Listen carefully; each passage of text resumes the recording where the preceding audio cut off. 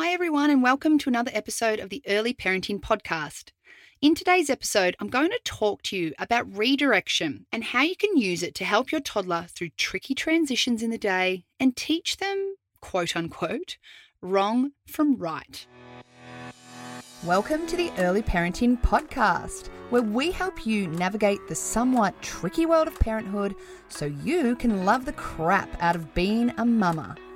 I'm your host, Jen Butler, and I'm an early parenting consultant and a mama of two busy boys.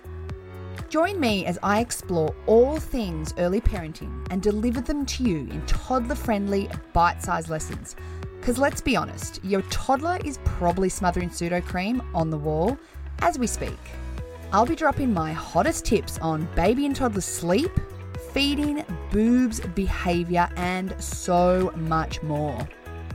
Are you ready to feel confident in motherhood? Let's dive in.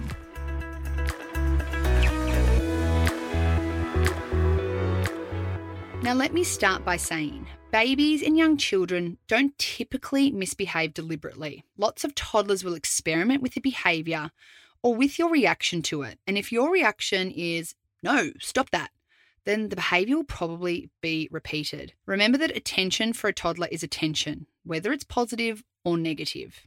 From a developmental perspective, babes under the age of 3 don't understand no in the way most parents think they do.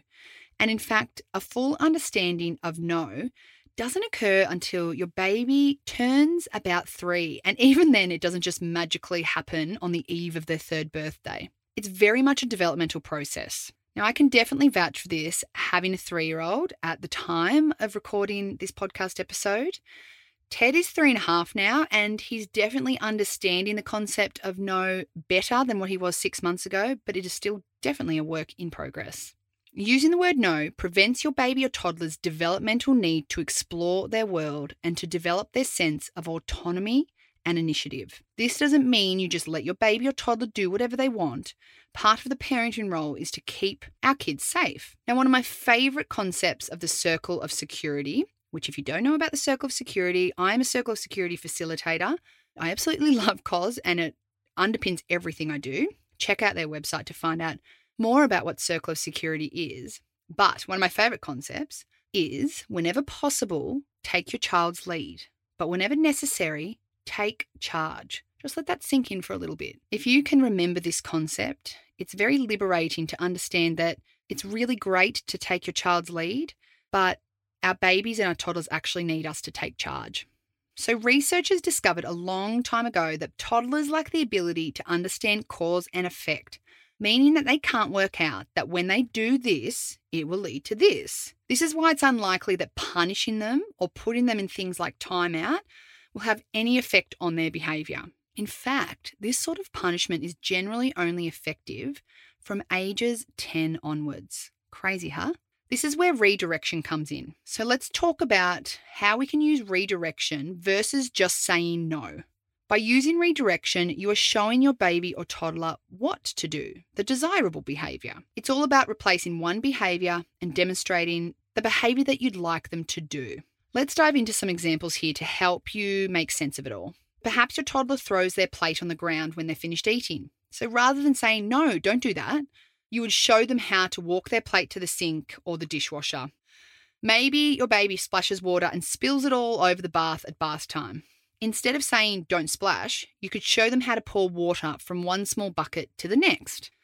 Or perhaps your toddler empties out all of the toys from the toy box rather than getting out one at a time. Instead of getting cranky at them, you could say, if you need help finding a toy, come ask mummy or daddy and I'll help. Now, this is a long-term game, guys. There's no shortcuts, I'm afraid. If there is, can someone please let me know? Because I really would love that shortcut myself. Just remember that some days you'll be super patient and calm and so responsive as a parent. And other days you'll say something like, just go find your goddamn toy yourself. Yes, 100%, that has come out of my mouth. I am human just like you. And we are only human. Do the best you can and be kind to yourself.